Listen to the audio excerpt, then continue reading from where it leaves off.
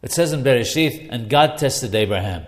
Rabbeinu the Hida alav shalom, quoting Hacham al-Moshnino, asks, what was so special about Abraham Abinu alav shalom? Why is he considered to be so great for fulfilling the will of God when he was commanded, Chahid bin Chayt Yahid Achad, take your son, your only son, and offer him?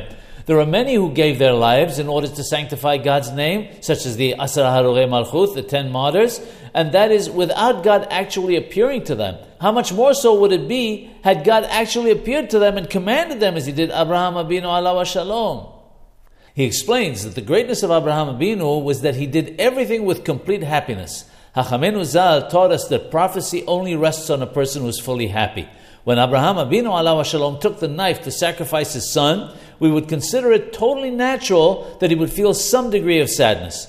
We know for certain, however, that there was not even a drop of sadness, because when he took the knife, prophecy came to him at that moment. And the Malach, the angel, said to him, Al tishlach yadacha el hana'ar, don't stretch your hand out against the lad. Had there been even the slightest amount of sadness, prophecy would not have come to him.